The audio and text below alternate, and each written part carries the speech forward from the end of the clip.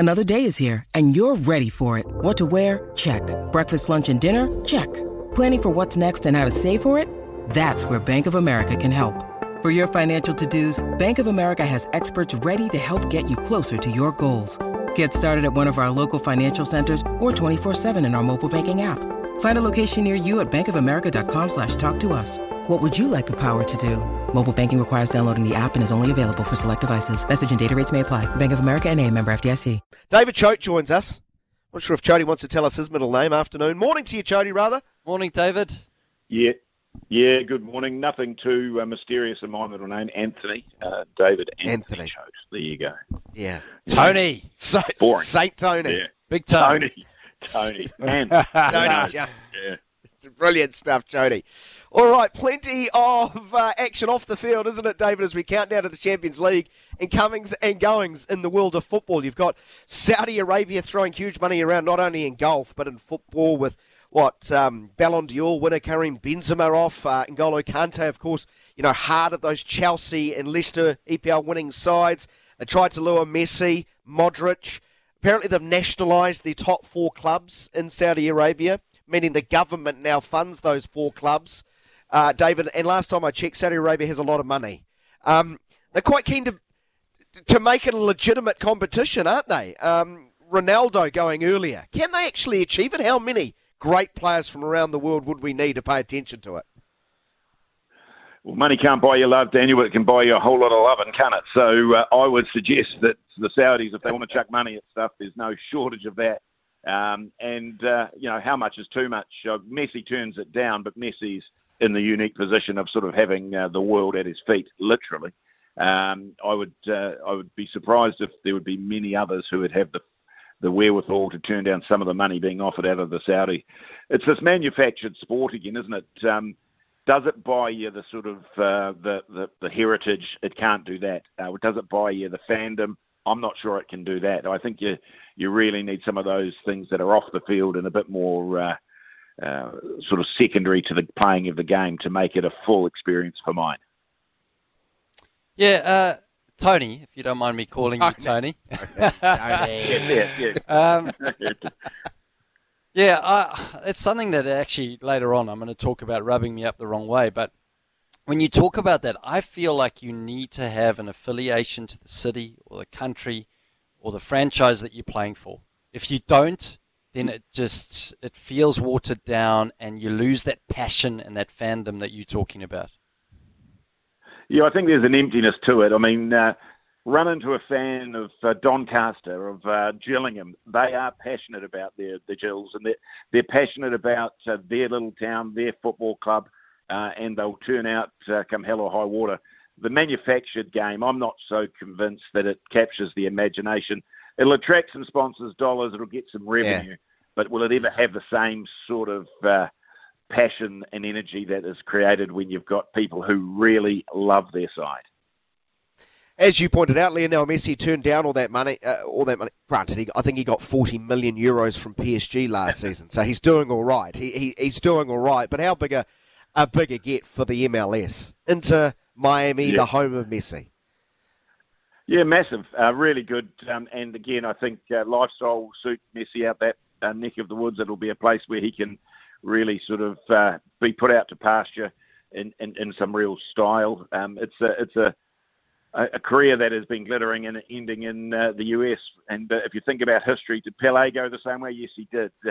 They finished the greatness in what is, I think, universally accepted as sort of the land of the free and the home of the brave. I think Messi will enjoy his final time to strut his stuff out at Inter Miami. Well, you're on SCNZ Saturday Session. You're listening to David Anthony Chote about everything football. So, Tony, I asked Daniel McCarty this question. I said, where would he want to end his broadcasting career? Where would you as a footballer want to end your football career? Where's the ultimate place in City, do you think? Yeah, well, it's hard when you come from this side of the world where football isn't sort of universally loved. But if you could end it having strutted your stuff on the biggest stages in the world, I don't think there'd be a sort of a better place than perhaps Miami, not a bad place. Certainly it has some appeal over the Emirates or the Saudis. I think the lifestyle that will be created out there it'll be fine. It'll be gentle football. It'll be a nice place to sort of head off into retirement. And as well, it'll put him in the sponsors' windows for a massive market. So he'll make some bucks as well. So not that that's an issue. But for me, I think a gentle finish in the States sounds pretty appealing. Well, there was the former opening bowler from Australia, Brett Lee. He spoke about Dwight York's finish in Sydney, obviously. And he said... He came, he saw, he conquered. There were quite some parties there, and I'm sure that Miami would be the sort of city. And in fact, there's Major League Cricket there coming up, so that might be a sort of place that cricketers might end up. But I think you're right. Speaking to Daniel McCarty, it does seem like, Miami seems like a great finish to your career. Yeah, I mean, lifestyle, the sun shines there plenty. I think it's got appeal, and he's got enough money in the bank to buy himself a reasonable gigs, I would imagine. He'll be living the high life in Miami. That doesn't sound too bad, does it? Indeed. Let's get to some action on the field this weekend. Manchester City up against Inter Milan in the Champions League final. Manchester City looking to mirror the historic Man United treble-winning side from a number of years ago, a generation ago. Just a battling club, Manchester City, of course. Only owned 81% by a nation state themselves, and that struggling private equity firm, Silver Lake, owning 18%. And don't forget, the Chinese government also owns 1% of Manchester City through one of their own private investment funds. But all jokes aside, on the field, David, they have been simply extraordinary, haven't they? And their ability to win in a number of ways, probably what sets them apart from maybe a different iteration of Pep Guardiola's City side. Would you agree with that? Yeah, simply the best, Daniel. They are. There's no question about that. They are a side that will go down as one of the greats. The one thing that's missing for Pep is the trophy he plays for tomorrow. And it's been a long wait. I think it's his 7th time at the big dance, isn't it? Without picking up a win, this is going to be the crowning moment. If both teams turn up, as you say, the wherewithal of Man City and the talent that they have at their disposal, this should be a Man City win. If they win, are they the best English club side? Because people love those debates, don't they, David? I'm sort of yawning as I say it, because I find these sort of questions a little bit boring, but I can just see the headlines throughout all the sort of tabloids in the UK. Is this the greatest English club side ever? Yeah, well, as far as I'm concerned, Muhammad Ali was the greatest, so that's the end of that. But the greatest discussions are always one for the pub. Are they the greatest of all time? Well, they're the best going round at the moment. They're playing football that is really attractive to watch. And even the FA Cup final last week, which I don't think was the finest game of football, they were clearly the better side.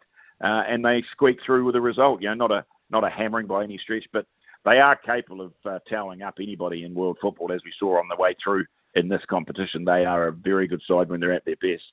Are they the best ever? Why not? They're the best now, aren't they?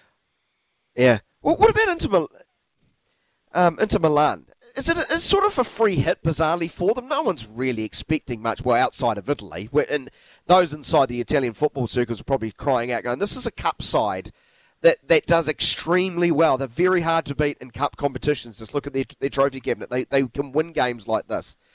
Do you see it as a bit of a free hit for them?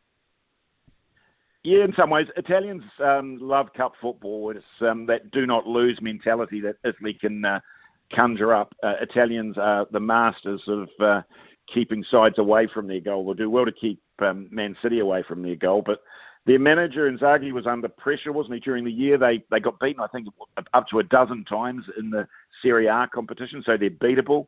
They got beaten by some pretty ordinary sides on the way through. They've run into a little bit of form late on, and I watched all their goals, Daniel, in this competition. They possess a threat from the cross. They definitely get the ball wide and swing it in, and they've got target men who can receive and turn in the box and swivel and shoot and score. So they aren't without their own threat, but I think if they're going to get anything out of it in what is a match no one's expecting them to win, it'll be one of those tight ones. It'd be great if they scored early for me as a neutral. If they score early, that'll make it very difficult for Man City. Hey, Tony, tell me about Erling Haaland. if he was not playing for Man City, would they be as dominant as they have been this year? Is it a one-man band? No, I don't buy it. I think, look, he's a freak. He scored 50-something goals this season, which is phenomenal. He's been amongst it, and he's capable of sort of the outrageous goals. He's a pest. He's a brute. He's a Viking. He's all of that. But as we saw in the FA Cup final, if he doesn't score, they've got plenty of others who can. They are talented across the park. If you look at their side, you wouldn't want to be going up against them. You've got the likes of De Bruyne, Bernardo Silva. Jack Grealish doesn't get the goals, but he's certainly amongst the assists. But they've got enough threat going forward. Gundogan, who we saw with the goals in the FA Cup final, they've got enough quality. They're not a one-man side. Keeping Haaland quiet will be the key to the game for Inter, no question about that. But they can't spend all their time watching Haaland when you've got those others around him. Oh, the sandied hair. David Chote from back in the day. Left foot, great left foot like Erling Haaland. Amazing hair like Erling Haaland back in the day. That's where the comparisons end. Though, right, Tony? Yeah, look, we wouldn't put those two players in the same sentence in any sense. But I tell you what, he is a force of nature. He runs like the wind. He's got a stride twice the size of anybody else's. And I tell you, if he was bearing down on you, you'd know about it. He is a real frightening player when he's going good. But as we saw in the FA Cup final, he can be kept relatively quiet on any given day. You're a good man, Dave. You got a prediction? Go on, give us a scoreline. Oh, I think Man City, I think they might do it easy. I think they might go in style. But you can't let me go, Daniel, without talking about the Hammers.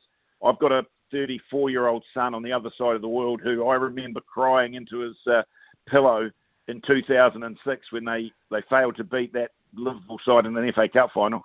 But they finally had their day in the sun, the Hammers. So to all the Hammers fans out there, champions of Europe conference, you know what you are. That is fantastic. And give my best to Adam. He's waited a long time, and Hammers fans have waited 58 years. Fantastic stuff. Thanks, Tony. Go well. Cheers, Tony. Thanks a lot. Yeah, cheers, guys. David Anthony Chote joining us there.